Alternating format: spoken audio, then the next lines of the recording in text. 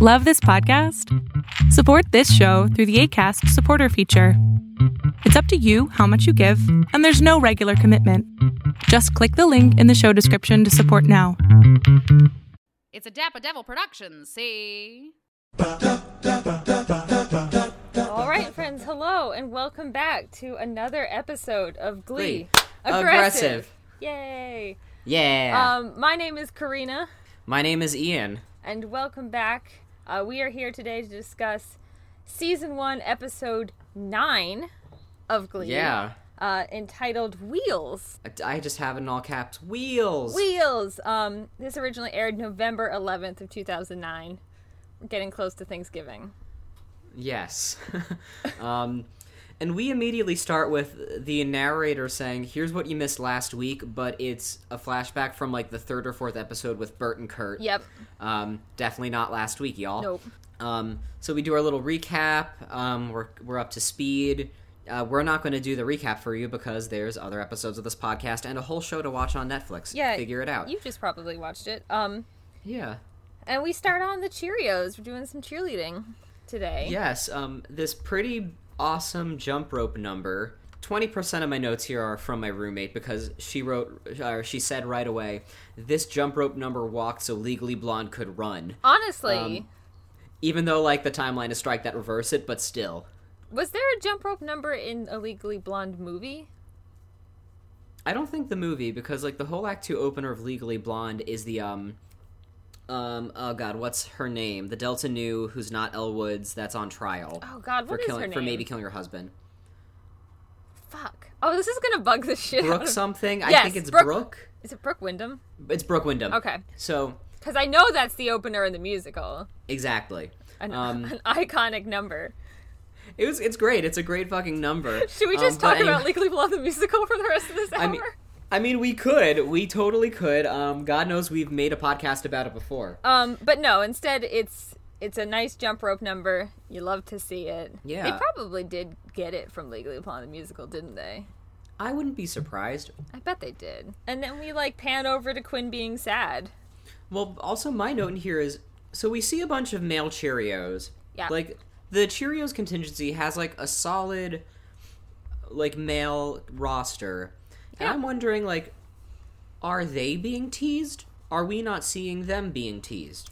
No, I bet Cheerios has enough, like, social cash that you're cool even if you're a dude Cheerio. Okay, sure, I buy it. But yes, we see Quinn watching practice all sad. I still love her. Yeah, my first note is honestly just, I love seeing Quinn outside of Cheerios uniform. Yeah. Like, I like how they styled Quinn. Yeah, I do too. She got a very, like a lot of sundress, a lot of cardigan, looks like someone who would be part of the Chastity Club, like, let's all be real. Yup. But I think it's fun. I like seeing her hair down. I like her, you know, a little, like, sad. Right, I mean, like, there's definitely, like, nice layers to her character, where, like, we see her very much, like, broken down at this point.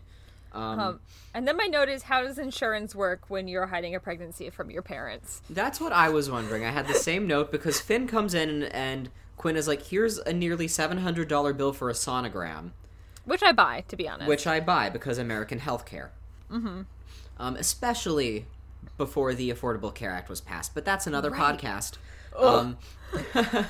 But, like, presumably, Quinn looks like she comes from an affluent family. They must have health insurance, right? Like, it's... I assume they do.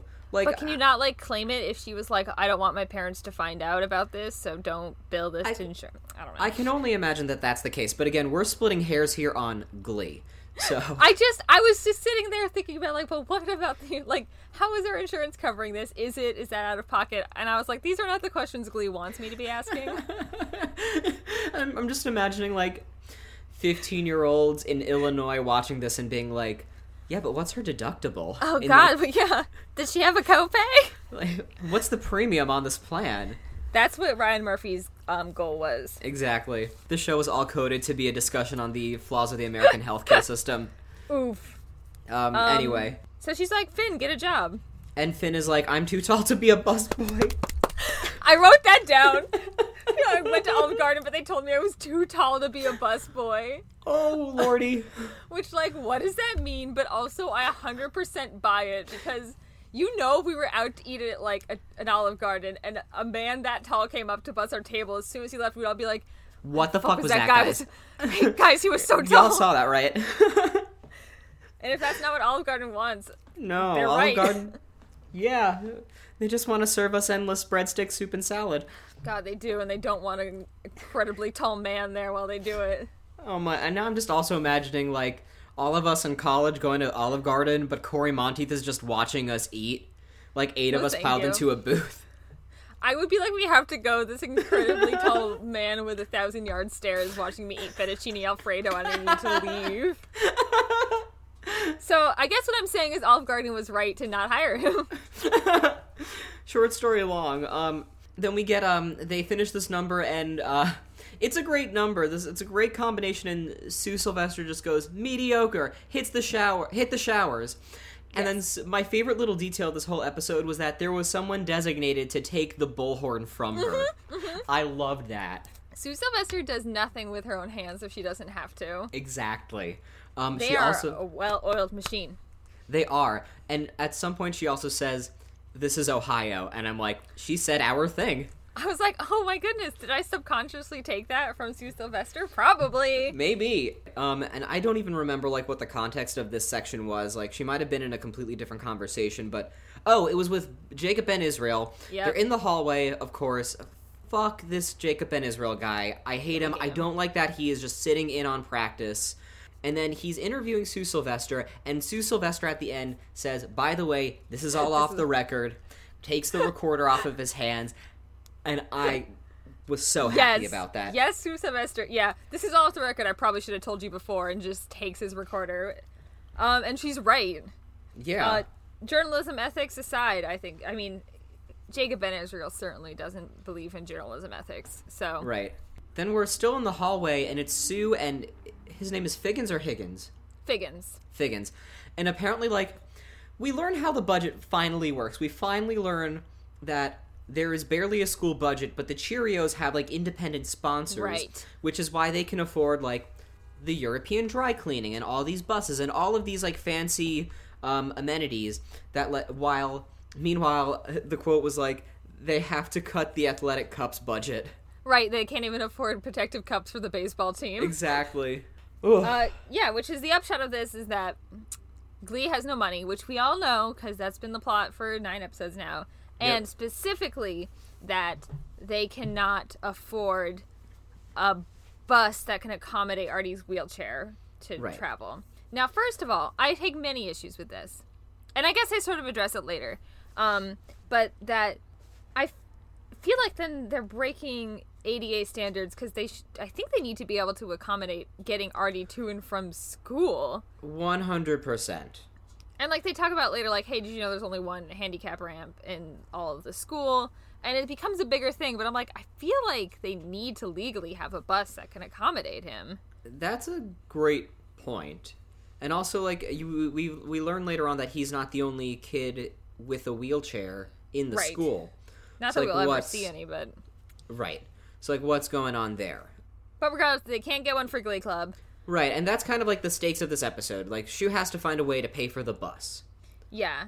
But he goes to tell his fellow Glee Club members that we need to do this. No, it was before that. Okay, so first, Figgins went to this, like, it's fine. Artie is used to overcoming challenges. And I was like, that sentence made me not feel good. No, like, that's uncomfortable. Yeah, they talk a lot about what many characters, both Figgins and Will, talk a lot about what Artie is feeling. They talk about what Artie is feeling a lot more than Artie talks about what Artie is feeling during this episode. And then even then we go to the Glee Club, and she was like, we need to raise money for a bus for Artie. Like, Shu is, like, being oddly, like, I guess altruistic maybe, given, like, his track record. But everybody else is like, no, we don't need that, I don't get it. And I'm like, dude, you're the ones that in a previous episode was like, no, we're a family, we stick together. Right? And now you're like, it's fine, Artie's dad can just drive him like everything else. And I'm like, What? No, I'm... Also, the reason there's so much like, ugh, it's fine, Artie can just drive him, is because Will was like, we need to raise money, let's have a bake sale. And for some reason, a bake sale is the end of the world to these kids. Everybody hates the bake sale, and I'm like, why? It's such an easy thing. You go home and you say, Mom, there's a bake sale, and your mom either goes, oh, okay, we'll make some brownies, or, ugh, don't feel like it, let's run down to the Stop and Shop and buy some brownies. Like, it's literally the easiest thing in the world to have a bake sale, and it doesn't even... It's not an uncool thing. You know It's what? not. You know what every high school kid likes? Fucking sugar. Everybody in high school is up at the crack of dawn in the morning, would love maybe a little bit of a sugar rush at lunch to get them through the rest of the day. If I walked into school and at 10 a.m. I could buy a cupcake for $1, you know I'd be all over that shit. Yeah, even in high school. Bake sales are the nightmare of McKinley High. So we're, and like in all this, like there's still more like special bus remarks, and that's uncomfortable. Yeah. Also apparently like the bus rides were the best part of the experience, which like that's sad. B, I love this detail that Will had a cummerbund bake sale in his day. Which to me is just the most bonkers Magoo thing. Right? I wrote down basically, I'm like, Will, if the bus ride was the best part, I think you're doing it wrong. Right. Like, I get about camaraderie, but... This is the saddest part of that. It's like, clearly he doesn't have a whole lot of friends, which is sad. Mm-hmm. But also, like, we're doing Glee Club, and we're doing a new number for Nationals. So, okay, first of all, it was for sectionals. But second of all, sorry. How far away, like, I was so confused on the timetable. Because how far away is sectionals if they're still adding numbers, but also they're already to the point where they need to start arranging their transportation? Like, I feel like they should be pretty locked into a set list by now and know what they're doing. 100%. But you know what? They're adding a new number because the judges need something that they'll recognize, and judges only know show tunes. Which so is what like, do they pick? Defying Gravity. We've touched about this in episode 5, but of course that this does confirm the existence of Wicked in a world where Kristen Chenoweth is April Rhodes. This is, like, we need, like, a third-party guest to come on and explain all of these conspiracy theories out for us. Who's on the original Broadway cast recording of Wicked in the Glee universe? That's what I want to know. I want to know. Is it still Kristen Chenoweth? Or is it like, did they make up some other actress? Does Kristen Chenoweth and April Rhodes exist in the same timeline here? Right? Do they meet? Is it they're gonna meet face to face and have like a Barbie Princess and the Pauper moment?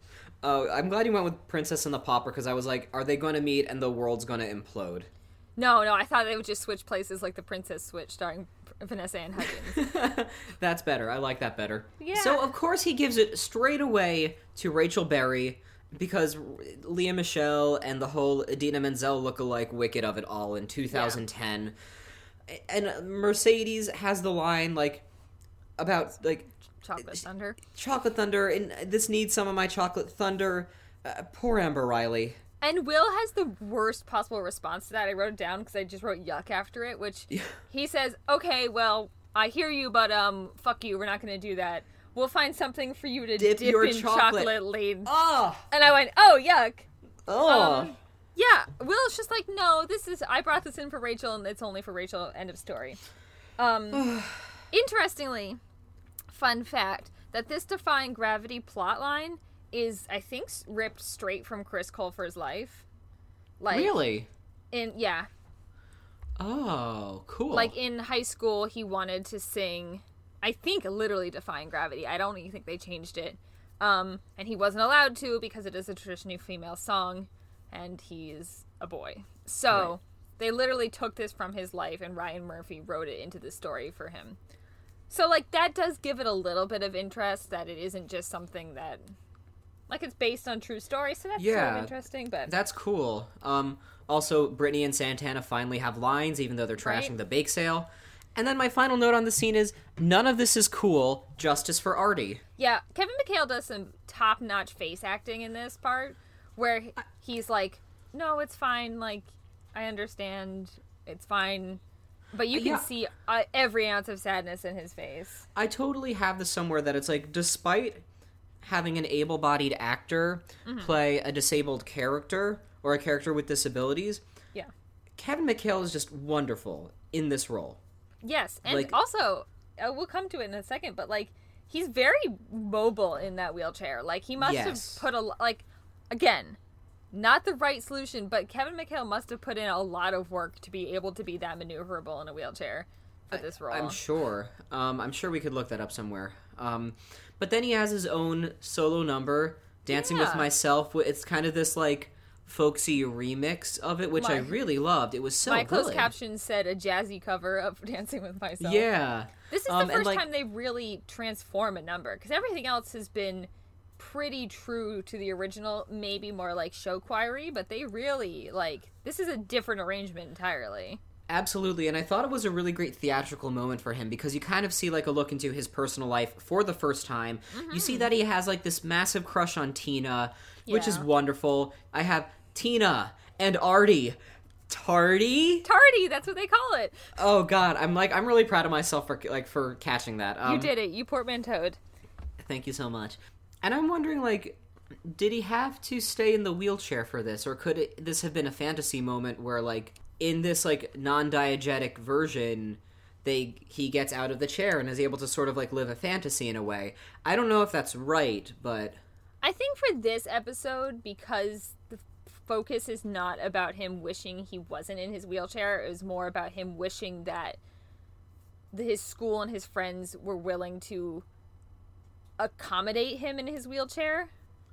Like, it's Right. not Artie saying, I wish I wasn't in this wheelchair because then things would just be fixed. It was, I wish you would understand that I am in this wheelchair and some things need to happen differently in order for, like, I deserve Right. to participate in all the same ways you do despite the fact that I'm in this chair. So Right. keeping him in the chair, for, like, it was the show showing that he can do all of the same things as, like, Rachel can do when she's performing a fantasy number, even though he's still in this chair.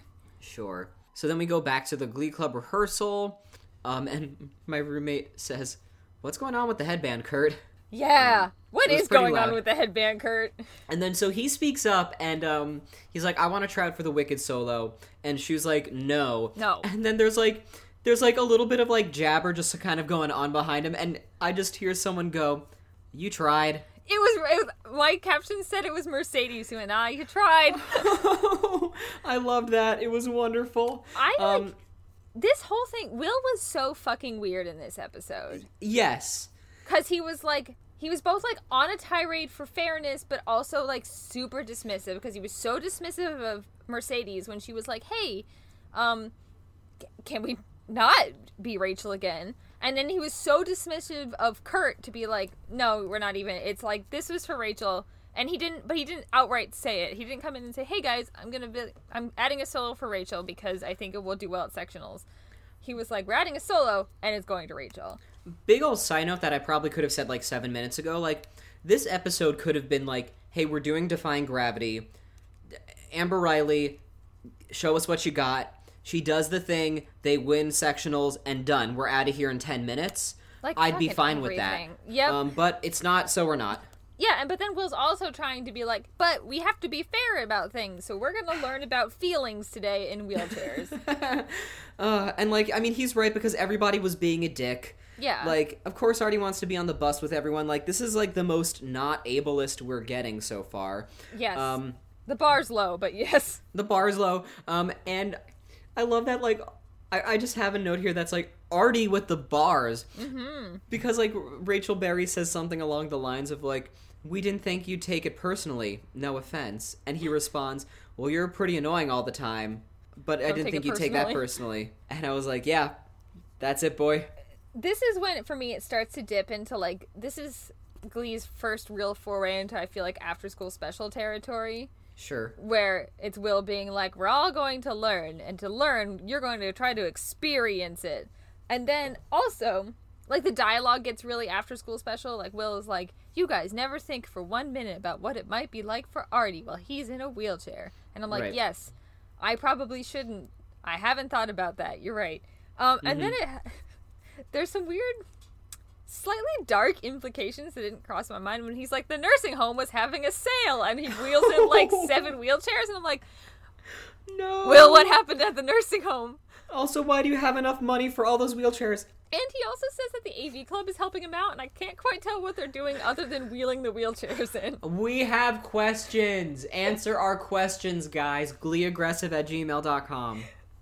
Who did Will murder to get all those wheelchairs? I want 7 names of 7 murder victims from Will Schuester. Or, allegedly. topically, maybe perhaps a deadly disease ripped its way through the nursing home in Ohio. I mean... Before we move on, I had a question for you about music. Please. Which is, so, when Kurt asked to do the solo, Will says, but Kurt, there's a high F in it. Can you explain to me the significance of a high F? So, this might take a little bit, because there's a lot of background on, like, this particular section of Defying Gravity, which of course I know because I was a 13-year-old girl when Wicked came out. Of course. And of course, like, I saw that show when I was 13 and immediately fell in love with Idina Menzel, went down a big old giant fucking rabbit hole and learned that. So, like, the last, like, minute or and a half of Defying Gravity, Elphaba takes it up that octave with, like, a "So if you care to find me," and that happens, that's, like, now in the score. That is, like, part of what Elphaba has to sing, like, in your audition, because Idina Menzel, in rehearsal one day, just decided to take it up the octave. And it worked. And so, like, that's now, I guess, canon. Yeah.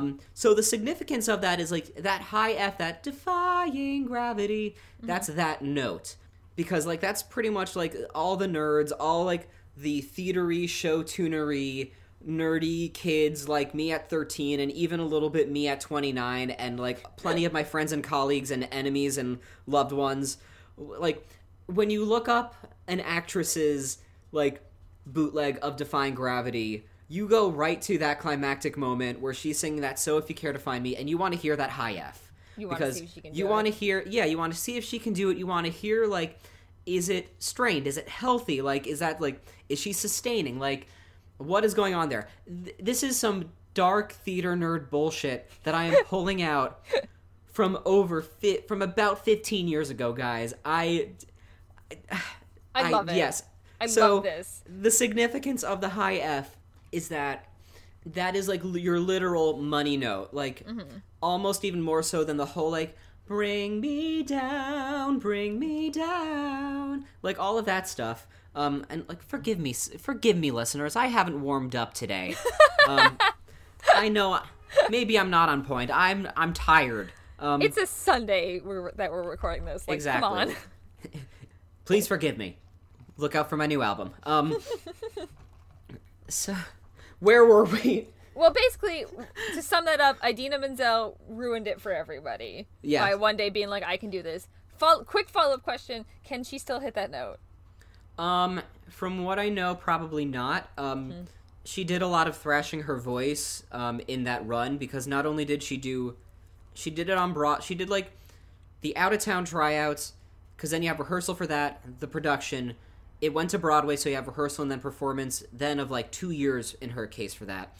So, like, it takes a toll on your voice if you're not careful, and, like... That's what I thought. Yeah, it definitely, like, took a toll on her voice. And then she did it again in London, when that opened up a few years later. So she's done the song a gajillion times. She still does it in concerts. I don't know if she still has that note. She definitely, like, when given the ability, she sings Let It Go down a step. Yeah. Which is just more humane, because even on Broadway, Let It Go is, like, modulated down for everybody involved. So, again... Idina Menzel sidebar. What did you expect to happen, folks? I guess, like, it was coming. Like, this is something that we all could have seen coming. And there's, like, 25 people from the past, like, 10 years of my life that are going to be like, Ian, I did not know this about you. What is your fucking deal? Please.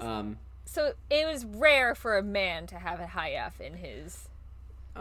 Yes. I mean, there's all different ranges for different people. Like, you have your Titus Burgesses, and who, like, just have, like, this high registers, these, like, high, even belts for dudes.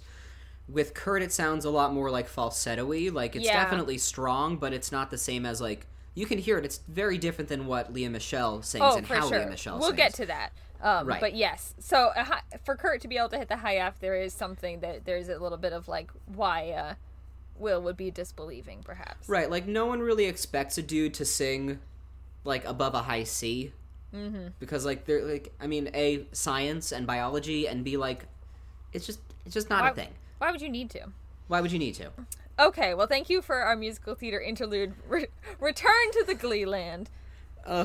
I just literally had written in my notes, high F circled, and I'm like, oh, that's my note to ask Ian to explain. Because they keep throwing out these notes, and they mean nothing to me.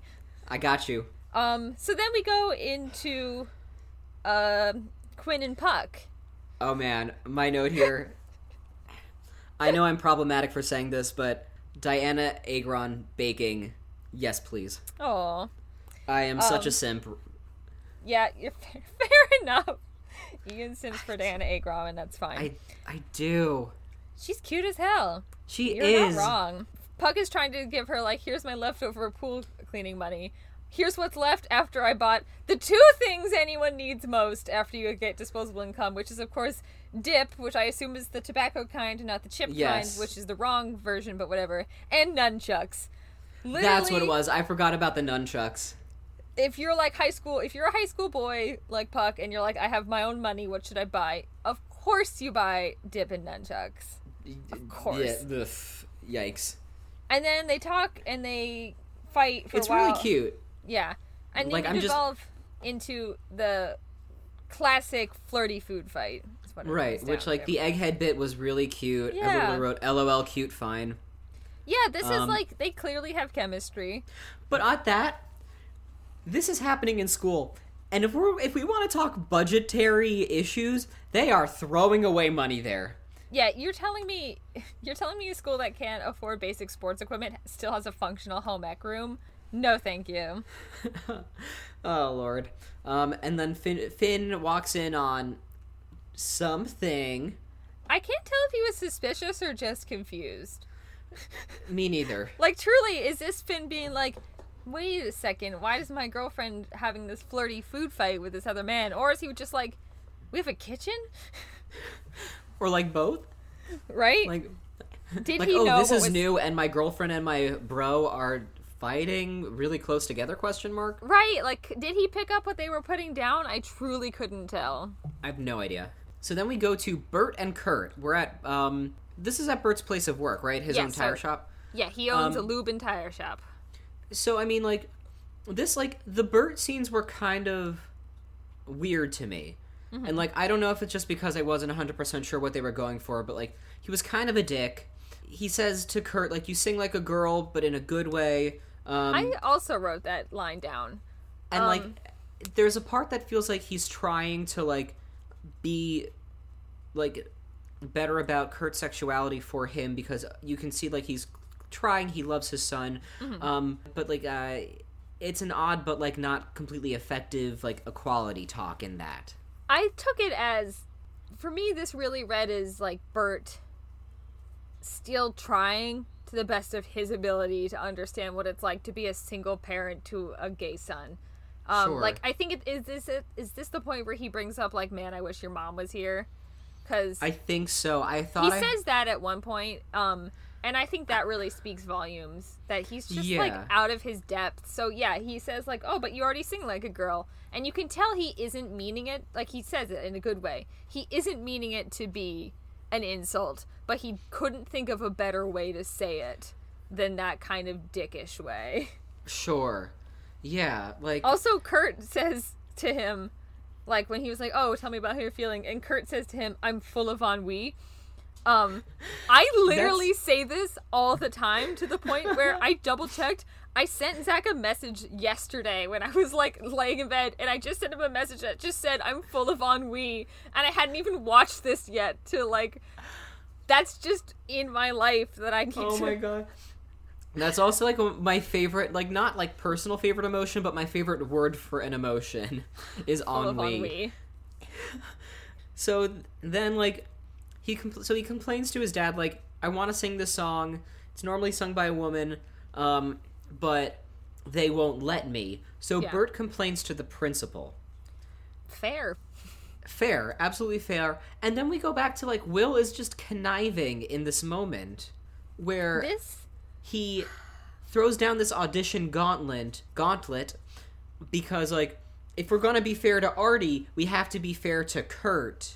Right. Which feels like, I get it, but it feels like apples and oranges. So, this whole scene, I felt like Will was trying to, like, recognize that he did have sort of a double standard, but then at one point he says, like, he's like, you're right, I am, like, being unfair because I wasn't giving all of my students a fair shot, which, yes, but he then says, like, well, I can't just give Kurt the song, which is probably true, but he literally just gave it to Rachel. Exactly, and In fact, literally she just says, gave that Tonight solo to Tina. Yeah. Like, no one's ever had to audition before. It's just based on, like, traditional, like, roles that you would give it to. And if you still want to talk, like, parody here, like, Mercedes is still not getting a whole lot. Tina has barely gotten anything. Like, we still don't know who Tonight ended up going to. They're never going to sing it again. And in fact, they cut away to Rachel, like, after he says, well, I can't just give the solo to Kurt, that wouldn't be fair. They literally cut to Rachel being like, but you gave me that solo. And I'm like, I mean, I do have right here, add a tally to the Leah Michelle glowering count. And then she says, like, the first thing that I was like, okay, I'm not quite as annoyed because at Rachel Berry, because this line does read very much just like high school emotions, where she says, one day I hope your teaching moments won't involve you ruining my life. Which, that line skewed right into the amount of, like, melodrama that a teenage theater kid would have, so I bought it. Oh, absolutely. I was man. oh, you would believe that this is something that's ruining your life. And, like, she didn't even seem excited to get this solo. Because, like, way back when, in the beginning of the episode, when Will is like, we're doing Defying Gravity, Kurt is like, oh my god, I love that song, it means so much to me. And Rachel's like, oh yeah, I sing it in the shower and it's my ringtone. Of course I can do it. She's like, she's already over it. It's uncomfortable. Until someone else wants it, and then she's like a dog. She's like a dog with a favorite toy that someone else is stealing. Oh, yeah. Yeah. So, yeah, Will is trying, again, it's got some after-school specialness to it, where he's trying to teach everyone a lesson about being kind and fair, and it's not always landing. Yeah. Because then we cut right to the principal's office. We got Shu and Sue. They're having this odd accessibility conversation. Oh, Figgin says something which is like, ramps cost money, but inspiration is free. Which I'm like, ooh. Yeah. That's a weird thing to say, and it very much plays into the inspiration of people with disabilities being inspirations, not people. Yeah. And so, like, now he has to hold auditions, or rather, Sue has to hold auditions to replace Quinn on the Cheerios. And in this whole, like, equity, like, inspiration, accessibility theme, he insists that Sue look out for someone who will surprise her. Mm-hmm. Sure. I will say, I love a good cheerleading tryout montage. Yes, oh my god. Well, because then they also mentioned, like, the female wrestler, which was wild. Yeah, hell yeah, good for her. But then we have the bake sale. Mm-hmm. Yeah, it's a bake sale. Everyone's miserable at the bake sale. But Brittany walks up with Becky. Yes. This is really the start of, they touched on it, like, a little bit in a couple episodes ago, maybe it was Roads Not Taken, but this is really the start of, like, Brittany's very dumb. Because she said earlier, like, I don't know how bake recipes confuse me, and now they make mention of her cheating off of the test of Becky Jackson, which is definitely supposed to be implying that neither... Yeah. We all know it's implying it's not good. So Becky, and, like, if you haven't watched it or you're just listening and you don't know what we're talking about, Becky is a student with Down syndrome. Yes. She's played by Lauren Potter, who got the audition through... Oh, what was it? I read it earlier because I was curious about... She was 19 when she got it. And she, like, got the audition through an agent who works with, like... actors in part of, like, an agency with Down syndrome. So, right. a lot of people auditioned. I actually read an interview with her for this because I was like, I wonder what her experience was like. And she basically said, like, it was interesting because while the cast and crew created, like, a very good environment, it did feel odd sometimes the way that other characters would treat her as a character. That's the only time she sometimes felt, like, not great. Which, I mean, you see that in the writing. Because, yes. because again, Brittany cheats off of her test. Right. There's an implication there. But to Ryan Murphy's credit, I think he does an incredible job of incorporating actors with disabilities, whether that's mental or physical, and into his shows. Like, there is an actor with Down syndrome that is throughout the American Horror Stories series. Yeah. And, like, she's one of, like, she plays some of the best characters. Yeah. Like, she's incredible. Becky does feel like she was written to be a teaching moment, which has its pros and its cons. Right. And we'll get more into her a little bit later as she comes up later. And she also, Becky is not someone who's just here for this episode. She continues to be a mainstay in the cast for a while. Good. So, like, that does have, like, it is good to see that they chose someone who does have Down syndrome to portray a character with Down syndrome and who doesn't, for the most part, always, like, fit the stereotype of someone with Down syndrome, you would think. Sometimes to its detriment, because it's Ryan Murphy and it's Glee, and of course it's never 100% on the money. It's never not going to be unproblematic. And there's been a lot of things written about ableism on Glee. So if you're curious about what people who are actually part of that community think about these performances and you don't care about spoilers for the whole show, I would seek those out. Look that up, yeah. I couldn't find any that only addressed the issues or performances in this episode, so I don't want to, like, crack everything open. That being said, we're at the bake sale. Quinn is, like, really hard on Finn in this because, like, he can't find a job. Also, like, again, there's no reason these shouldn't be selling because they're cupcakes. Everybody loves cupcakes. Yes, of course, put a jelly bean on top. They will sell better because, like, everybody loves jelly beans. It's candy on a cupcake, you fools. Come on. Yeah. Finn actually has a point. Yeah, everyone's, like, pissed off at the bake sale. I think this is the dumbest part to me because who doesn't love a bake sale? And everyone's just in a bitchy mood. So let's go to a cheerleading tryout. I love these. I love these. This was wonderful. I loved Mercedes' little combination. Yep. Kurt can twirl a baton.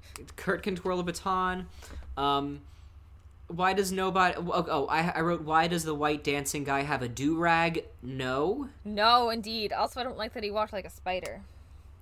Yeah, that was... At first, I thought that was Mike Chang. Like, just from, like, the spider movement. Like, and you don't really get a good look at his face for a couple seconds. But then you see, like, that it's just, like, a really lanky white dude. And I'm like, this is uncomfortable. It's just some guy. Just some guy. And I'm guessing we never see him again. No. They can't even put him in the Glee Club. What the fuck? I know. So then Becky auditions for the cheerleading team with her jump rope. Yeah. And she makes the team. And my heart fucking melted. Yeah. Will is really prepared for Sue to just, like, rip into her. Like, he, like, talks to her, like, behind the clipboard, like, you gotta be nice. And then is, like, very shocked when she makes the team. And shocked to the point where she thinks that Sue is, like, up to something, using her for a scheme. And, like, that, we see that throughout the rest of this whole frickin' episode. Like, half of Will's game here is, like, I know she's up to something. Right. What are you doing, Sue? But it's a really sweet moment. Yeah. So Becky's on the Cheerios now. Welcome, Becky Jackson. Welcome, Becky Jackson. And cut to Puck telling Finn to man up in the hallway. Yep. And they have a wheelchair fight. Wheelchair fist fight. Two bros. Wheelchair fist fight. Two bros with a lot of emotion. Is what I wrote. There's some emotional bros. In wheelchairs fighting. Yes. And of course it's Will that breaks them up because is Will the only teacher at this school? Yes. Like, do we literally only have, like, one teacher, two coaches, and a guidance counselor and a principal? That's all we've ever seen. It's all we've ever seen.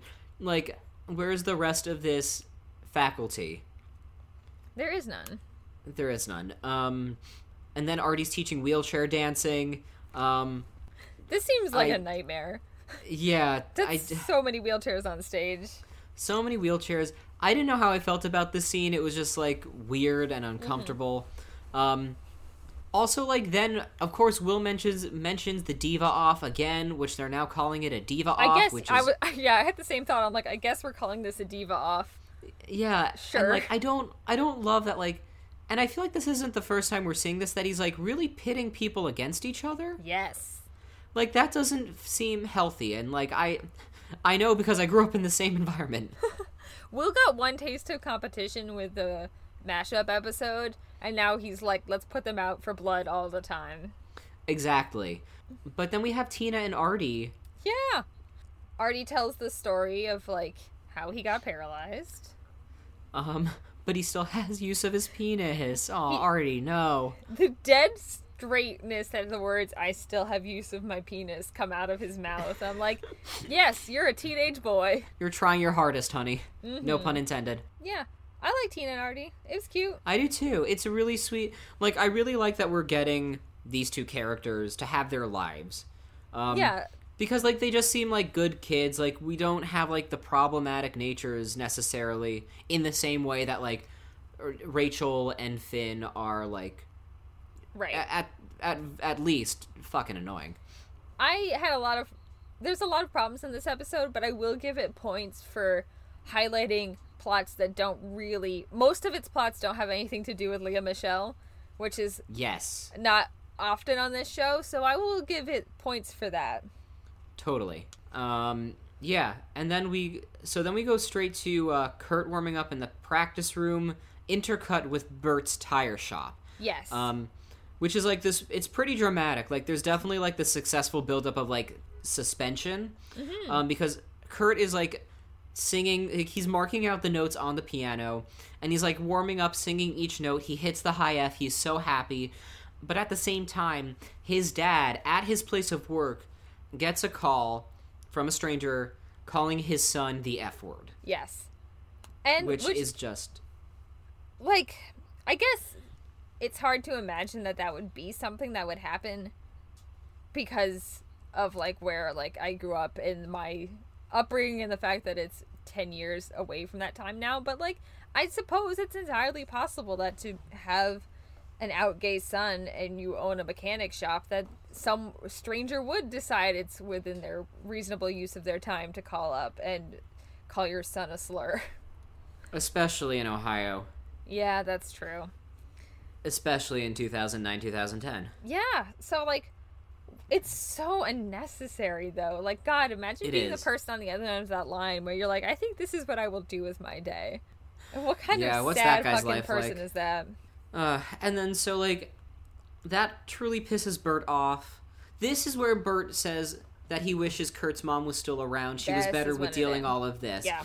And I think, like, there's something really sweet in that. Yeah. Because, like, he's admitting his limitations.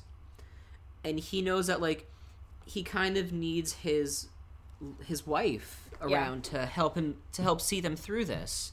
I don't know, like, I actually kind of, like, really thought this part was well done. I have the same thought, that I really say, like, the Kurt and the Bert stuff continue to be the best written stuff on the show. And we've talked about this, that it definitely comes from being able to write more from experience, I think. Absolutely.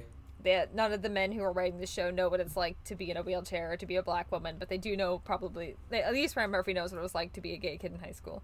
Right. And yeah, I thought this was really well done, because it's also, again, it's Bert admitting that he's sort of flying blind here, and that there's probably part of him that wishes he didn't have a gay son, but he loves Kurt more than he wishes that. Right. And he wishes he had his support. Which is very much like what he says. Yeah.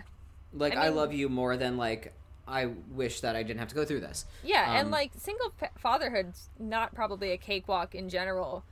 And to add on this, like, deal of trying to figure out, like, navigating your son's sexuality in a closed-minded town, that's a lot for everyone. Yeah. And you can see the relationship, like, that they love each other and that how much they care about each other on both their faces during this, too. A lot of good face acting this episode. Right, a lot of good face acting. And then we have, like, Finn and Rachel, in parentheses, yawn. Of course, a female defying gravity is more accessible, as she says, because it's like, yeah, that's just what the song is. Like, no one's arguing with you. Like, I didn't need this bit. But, of course, Quinn comes in and gives Finn the ultimatum about, like, you have to get a job because, like, this is partly your baby, except it's not. Which, like, there's a part of me, like, I totally get all of this, but there's also a part of me that's like, Finn knows that she wants to give the baby up for adoption, right? Mm-hmm. Yeah. So, I understand needing his help, but there's an extent to which I'm like... should it all be on him? Should it all be on him also, like, especially since, like, he's never going to get to raise that kid? I had the exact same note, basically. Yeah. We were firing on all cylinders. We were on the same page this episode. Oh, man, I love it. Because I was like, yes. First of all, even if she wasn't giving it up for adoption, is this, like, Quinn falling very squarely into, like, gender roles that the man needs to provide? And, like, because I'm like, Quinn, no offense, and I know you're pregnant, but, like, have you looked out for any other work or part-time job or doing anything? I was thinking that, too. Because it really like, she's seems pregnant, like... not unable to work, necessarily. It really seems like she's putting all the financial burden onto Finn. Right. Who, at best, is not smarter than a 5th grader, it seems like.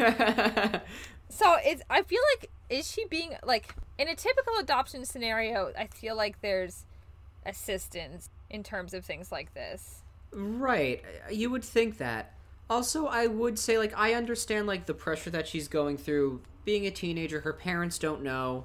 Like, and she's still, like, the one that has to, like, grow this baby and deal with, like, the little pregnancy. Like, there's an extent to which I see where she's coming from. Also, the baby's not really Finn's, and no one's told him. Yeah. Ugh. But it's okay, because you know what saves the day?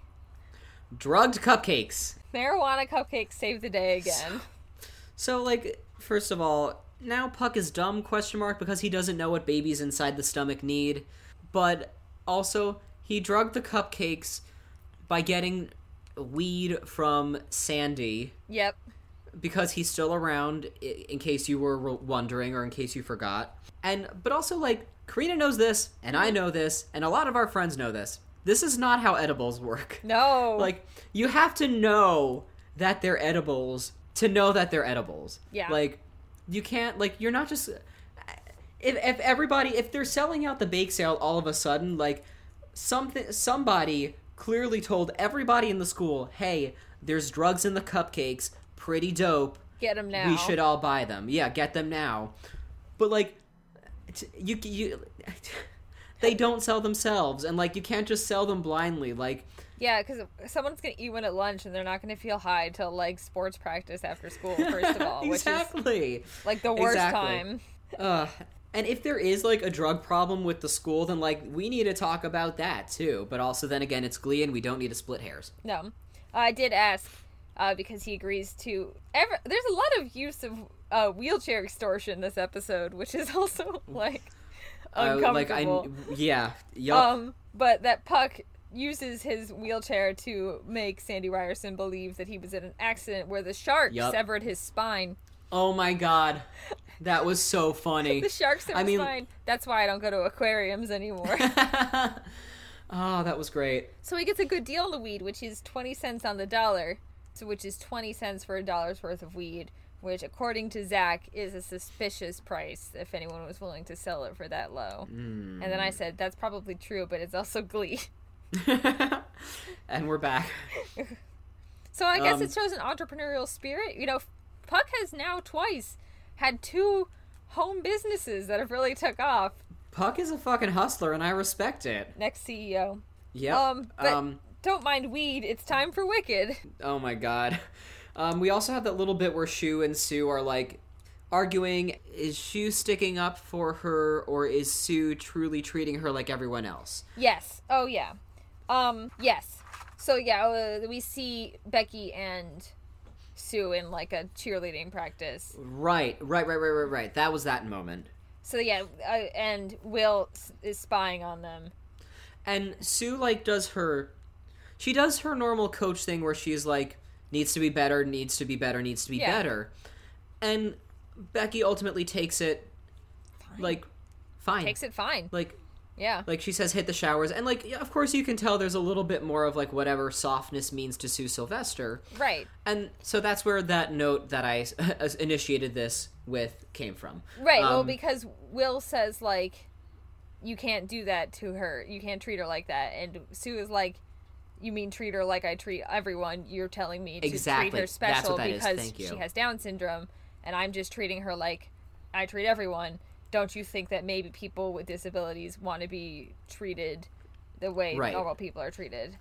And I can't believe I didn't write all of that down because, like, I actually thought, like, that's a good point. Yeah, it's an interesting conversation about, like, an episode about accommodations because, like, obviously accommodations are something that schools need to work on. But, yeah, in terms of, like, treating people as people, you know, it's a weird thing with Sue because, yes, Sue's whole thing is that she is just a bitch to everyone and it gets results, and that's part of her character. So Will trying to be like, you shouldn't be like that towards Becky because she has Down syndrome.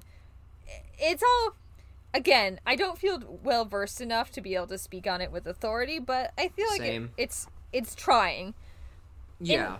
In my 2009 headspace, I feel like this was probably something that wasn't happening on TV a lot and is probably would pass for as, like, pretty, like, oh, look at that. Right. And then Sue ends the scene with, you don't know the first thing about me. Yes. And that hit. Yes. But then we have the diva off. Now it's time for diva. Why is the whole band here? Why don't we know anything about the band? I want to know more about the band. You'll never find out more about the band. I don't care about the song. Not that Defying Gravity is a bad song in any way. It's a great song. Like, I was a 12, 13-year-old Wicked stan. We all have had our Defying Gravity moment. There's definitely never to be released video footage of me and two of our friends, shout out to Sarah and Tina, on a overnight road trip, singing Defying Gravity in the car. And I think it was on Snapchat, and one of my other friends was like, hey, why'd you guys try to sing the hardest technical song in the world when you've been awake for 13 hours and driving through Texas? And I was like, yeah, you know, so everyone's been here. We've all tried to hit the Idina Menzel note. Of course. And most of us haven't succeeded. Exactly. And also, like, remember, like, the woman singing that song is doing that 8 times a week. Gross. Yeah. But back to the show. Yeah. These are two very literal interpretations of this song because they're very much clearly singing about, like, how they are being, like, you can't bring them down. Like, Shu, you can't bring Kurt down. World, you can't bring Leah Michelle down. Also, Shu, you can't bring Leah Michelle down. This is Leah Michelle singing, not Rachel Berry. Like, that's clear, right? Probably. Also, like, the lip sync was off at one point, and that was very funny. Yep. My roommate counted Leah Michelle closed her eyes 7 times during the course of the number. And considering that we're only spending half of our time on her camera-wise, that's really impressive. Right? Who needs to not see? As much as we expected. Blind judging who's winning this contest, like... It's Leah Michelle. I know. It's Rachel Berry. Like, it is. I mean, like, what Kurt did is awesome and is incredible, and, like, of course, like, the whole thing about this, like, whole, like, lore of the Defying Gravity of Glee is, like, Kurt cracks on, like, one of those high notes. Yep. But, like, it's just so clearly, like, a song that Leah Michelle just effortlessly I know.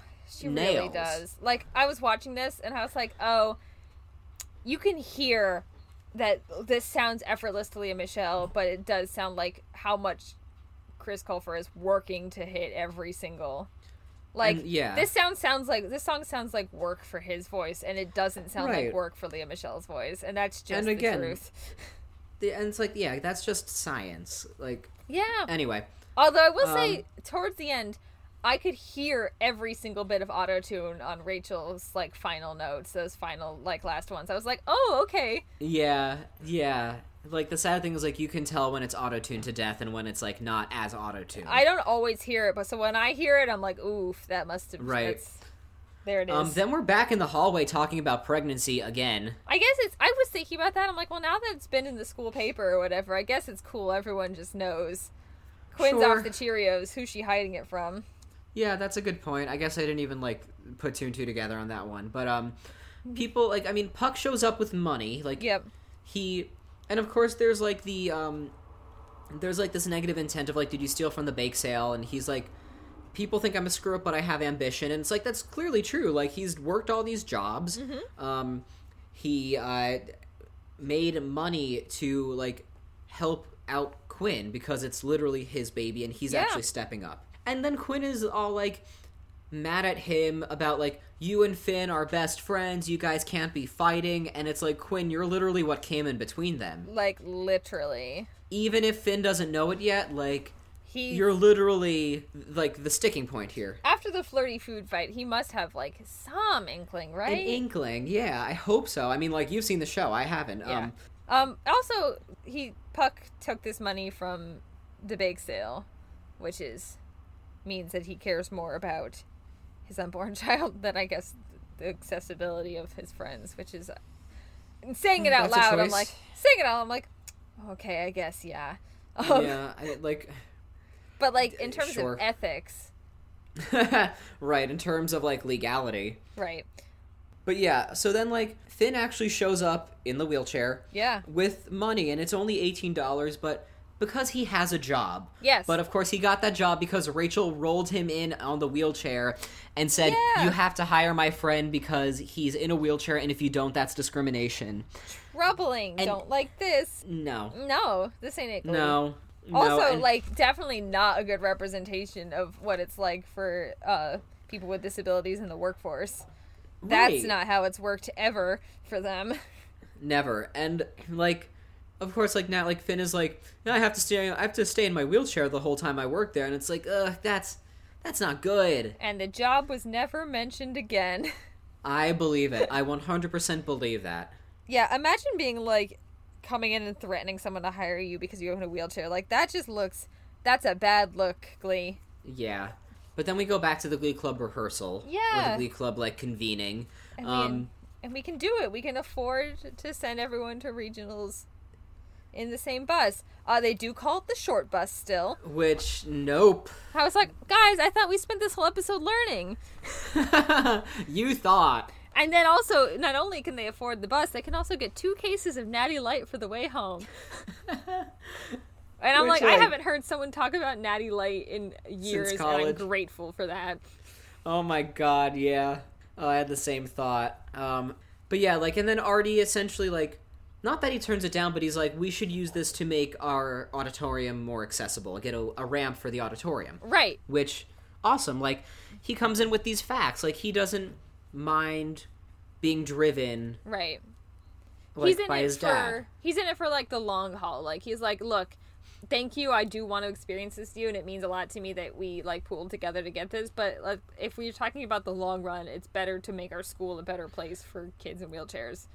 Exactly, which, like, he had a great speech on that because he, like we said before, he mentions that, like, he's not this is where he mentions that he's not the only handicapable student.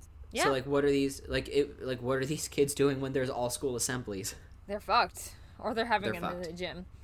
You cannot go see a performance if you are in a wheelchair in McKinley High. Clearly, which is a bummer. And, like, not legal. No, not legal. So then we kind of, like, put this, like, curiosity, like, this suspicion of Sue to bed. Yes. Because Sue actually pays for the cost of the bus, it turns out. Yes, and to add, like, a bunch of ramps around the school. Right. So, like, she writes a check for, like, 3 more ramps, and because she added the ramps for the school, I think it was implied that she paid for the ramps around the school so they could use their bake sale money to get the Glee Club thing. Just to That's like, probably what it was. just to keep her on the side that she's not supporting the Glee Club. She is supporting kids in wheelchairs. Mm-hmm. And then we go to like the big reveal of like why Sue Sylvester has a heart. This was beautiful. Yes. Something about it, and I racked my brain, and I couldn't figure out what, like, weird trope this hit for me. Like, this, I guess it really also falls into that after-school special, like, the villain with a heart of gold, like, oh, here's her soft spot. Like, Sure. it feels very early to be doing that to me, like, because up until now she's had no feelings, basically. Now she has all of the feelings. But this was very sweet. This, like, I mean, you know me, I don't get emotional at a lot of things, and I welled gotcha. up at this. This got me, man. It was, oh god, like, I don't even have the words. Also, like, I think part of it for me is, like, my mom worked with kids with special needs for her entire professional teaching career. Oh, yeah. So I just know, like, the work that goes into that, and, like, it's really, like, I feel like even to say it's admirable work is, like, so reductive of, like, what goes into that. Obviously. So, yeah, that just really hit for me, and, like, that made me really emotional. Yeah. Holy shit. Yeah, Sue Sylvester has a heart after all. She reads her sister, Yeah. Brings her pom-poms. who is in this facility. She reads her Little Red Riding Hood. Yeah, I just absolutely love this bit. Yeah. Like I said, it definitely fulfills a trope for me, but I can't place my finger on which one it is. So, Sure. Yeah. Then Yeah. we're back to Tina and Artie. in the school at some unspecified time of day based on the Right. lighting in the hallways. For once, a sensitive conversation happens in the hallway, but there's no one else around And to this is hear their it. date, too. Like, What kind of date is this? I'm like, let's roll it's around like, the empty hallways it's like of our high so school. odd, but it's like oddly sweet at the same time. Like, Tina sort of being the one to, like, stick with her, or stick with him. Yeah. And, like, I mean, Jenna Ushkowitz, like, just such a phenomenal job in this scene. Yes.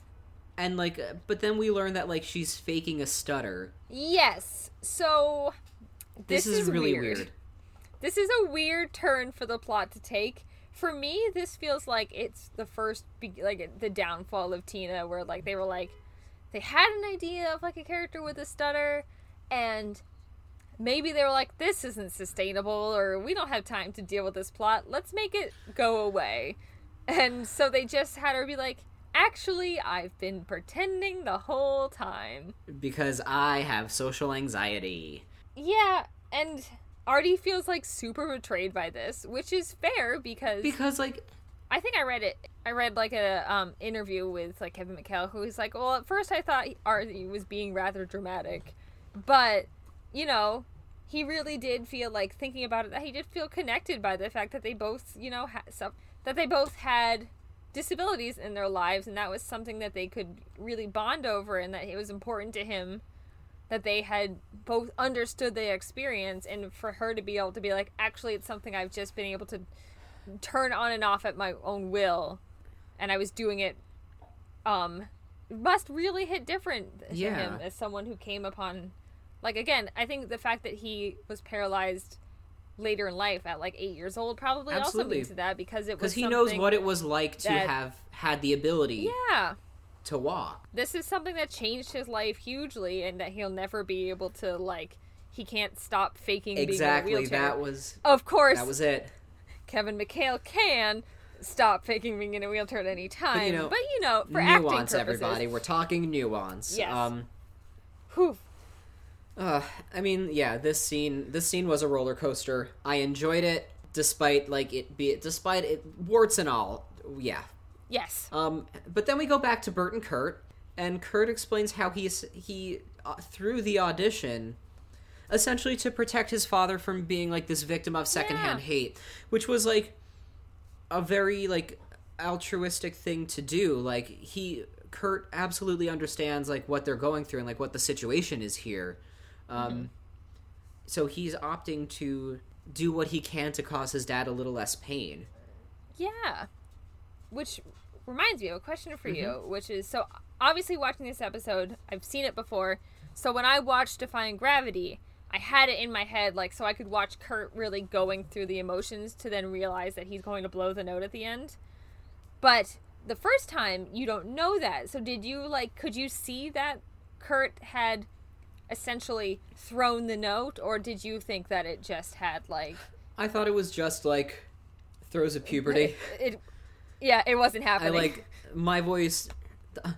You could argue my voice still hasn't changed, but, like, my voice changed, like, for over the course of, like, a decade. So, like, it would not surprise me if it was just, like, yeah, Kurt's 16 and, like...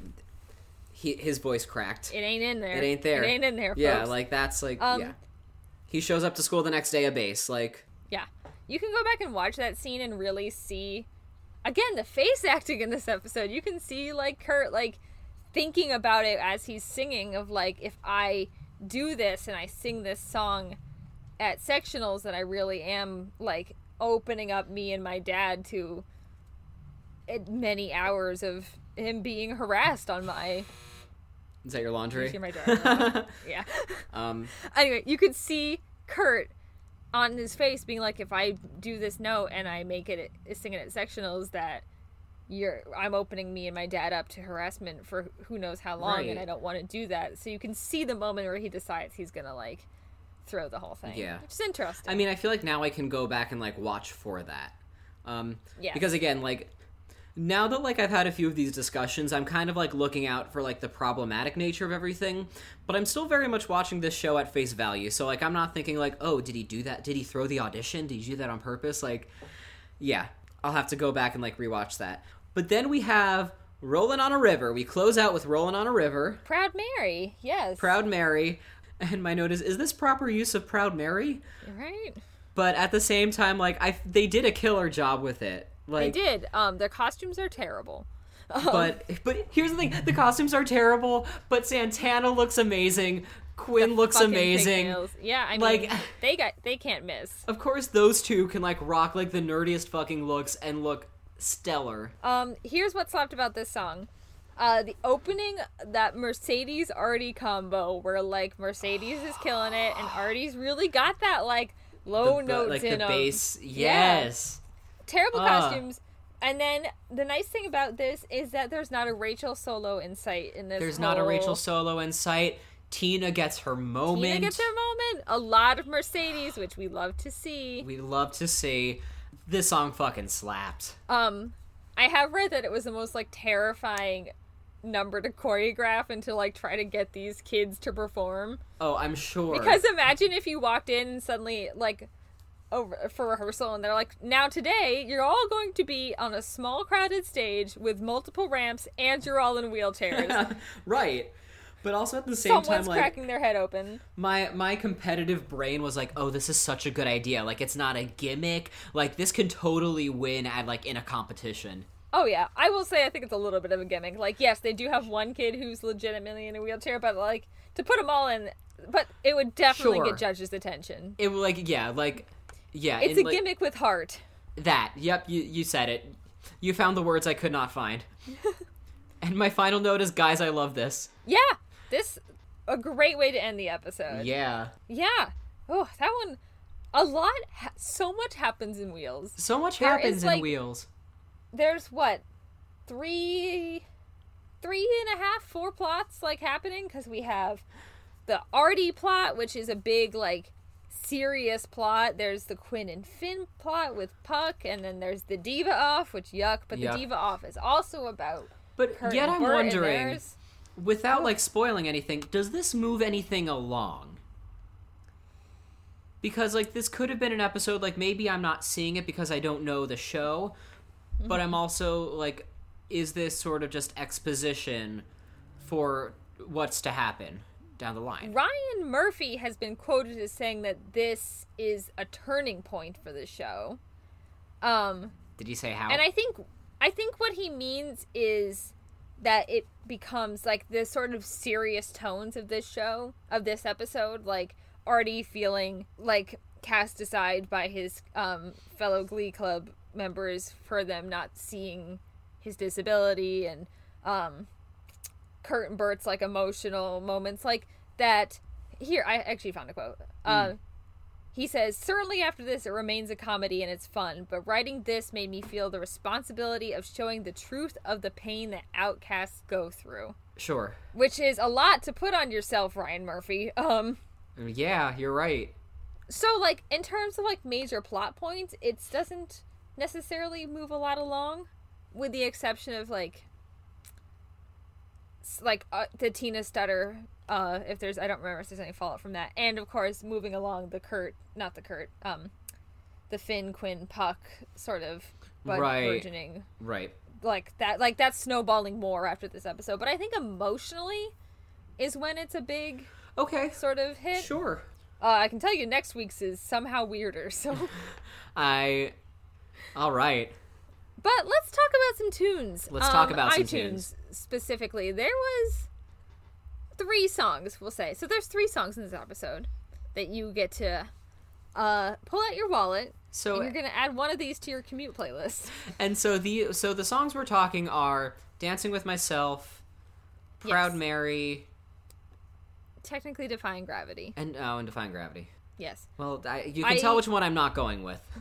I wonder... I haven't listened to it. I feel like they released Defying Gravity, and I'm curious if he blows the... He must not blow the note in I don't think so. the actual... No, I don't think he did, because that was one I actually remember, like...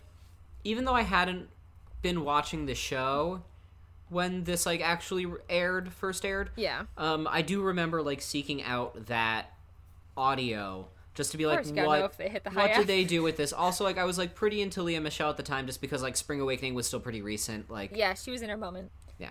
So, yeah, like, if you wanted, you could to hear Chris Colfer sing half of that song. I think they split it up pretty evenly in that. Right. But I feel like that's not what we're going for today. I mean, personally, So... if I'm going to spend the $1.29, I'm doing Proud Mary. Yeah. I honestly think I'm going to go with Dancing with Myself. I really love me some Artie solos. That's fucking respectable. And, for a long time, like, straight up, I had not heard the original version of Dancing with Myself. Like, the original arrangement. So this cover of it was all I knew for a very long time. Really? That's cool. Yeah, this is the first time I'd heard that song. And so now when I hear it not in this, like, jazzy, like, Artie way, I'm like, this sounds weird. What's weird about this? I don't know what song it was, but I've definitely had that experience too. So as far as I'm concerned, this is the only version of that song that exists, so I do have to give it its props. Wonderful. Oh boy, that was a hefty one. That was that we got into it on this one. There was a lot to get into. Right. But that's to say, if you feel like we missed something that we didn't cover in this episode, get in touch with us. You can find us on both Twitter and Instagram at Glee Aggressive to send us your thoughts and feelings. If you prefer to speak to us in a longer form, you can always email us at gleeaggressive@gmail.com. We're eagerly awaiting your mail, both fan mail and concerned mail. Exactly. Also, now you can tip us on Acast. That is a fun new little thing that I found out literally today. So if you want to tip us, you feel so inclined, sure, because we want to. I mean, we want to create merch for you guys. We do, and we have some A+ ones. We do. But if you want to find Karina on the social medias, Karina, where can they find you? If you're going to find me, you can find me on both Twitter and Instagram. I'm hanging out over there at Epic Adventure of. We got a lovely selection of thoughts and feelings of my own there. Yeah. Lately, I've been in a troubling One Direction spiral. So again, if you want to see me lose control of my life for the umpteenth time, there it is. Ian, if they're looking for you, though. I lack One Direction content. I make up for it with probably Vampire Weekend or Fiona Apple content. But you can find that at iBroski on Twitter and Instagram, and now Clubhouse, I guess. Like, I'm on Clubhouse. Ooh. I don't know what to do with it. Tweet at me if you have suggestions. We're going to add the segment now. Yes. And introduce a guest segment. Yeah, it's a guest segment, so we'll be asking our guests henceforth what they think on these questions. But is there a song, Karina, that you wish Glee had covered in its 6 seasons? So interestingly, I have been going through and playing this mini game, which is where I try to think if Glee covered a song, or if I find out what songs they covered by an artist, I'll try to make people guess what, like, Glee covered 4 Taylor Swift songs, what 4 do you think they are? And in doing that, I'm finding a lot of holes in them. But honestly, I am most surprised in I'm going to be the most on brand. No one's going to be surprised by my answer. I'm sad and disappointed that Glee never covered I'd like to hear them sing One Direction's best song ever, which I think is one of their best, like, songs that would be most likely to be in Glee that I'm surprised wasn't in Glee. I get that. You know, I would like to see that. And is there... It's just like a fun party song. And so. Is there a song that you're glad they didn't cover? I'm really glad that Glee never tried to do any of the, like... So, this involves a slight spoiler, which is to say that, it's not that Glee never touched Sweeney Todd, but I'm very glad that Glee didn't do most of the songs from Sweeney Todd. Okay. I don't need to see anyone in Glee pretending to be Sweeney Todd in any context. I agree with you. Like if there was every occasion where Glee thought, what if I have someone sing My Friends from Sweeney Todd? Oh my god, that would be so dark. That shouldn't happen, and I'm glad that Oof. it didn't. Yeah. Ian? Thoughts? Yes. One song that I would like to see them cover, kind of on a similar note as yours, honestly, would be Shut Up and Dance With Me by Walk the Moon. Do you want me to tell you if they ever did that? I'm trying to remember when it came out, because I know it was out, like, around the time I graduated college, but I know that was... Okay, they didn't do it. So I would have liked to... That's also been an interesting thing of, like, trying to remember when songs come out. So yeah, I would agree. I feel like they could have done a fun, like, group number with that. Like, that could have been some, like, fun, like, I don't know, Finn, Quinn, Rachel, Mercedes, Puck shit. Like, that could have been a fun one. Yeah, I could definitely see Glee, like, doing a pretty good job of What that I'm one. glad they never got to do was Evan Hansen. Oh my god, you're so right. Because, I mean, like, I love so much of Pasek and Paul's work. Evan Hansen is clearly, like, a great show. Also problematic, but that's another podcast. I can see... But, like, just the fact that it is so saturated within the social media zeitgeist... Yeah. Over the past few years, I'm just so glad that we're not getting, like, Frankentine Corey Monteith or, like, Kurt trying to sing Waving Through a Window... No, they'd give... Just, like, running down the halls of school. They'd give Waving Through a Window to Rachel Berry still. They would. That's also the thing. It's like, I thought it and you said it. Yeah, there's a lot of musicals that came out post-Glee that I'm very glad Glee never got their hands on. Like, a lot of people talk about Hamilton. We could do a whole episode on musicals that Glee would try to cover and why they would fail. Right. And if you have your thoughts on this, again, tweet at us or email us, because we want to hear them.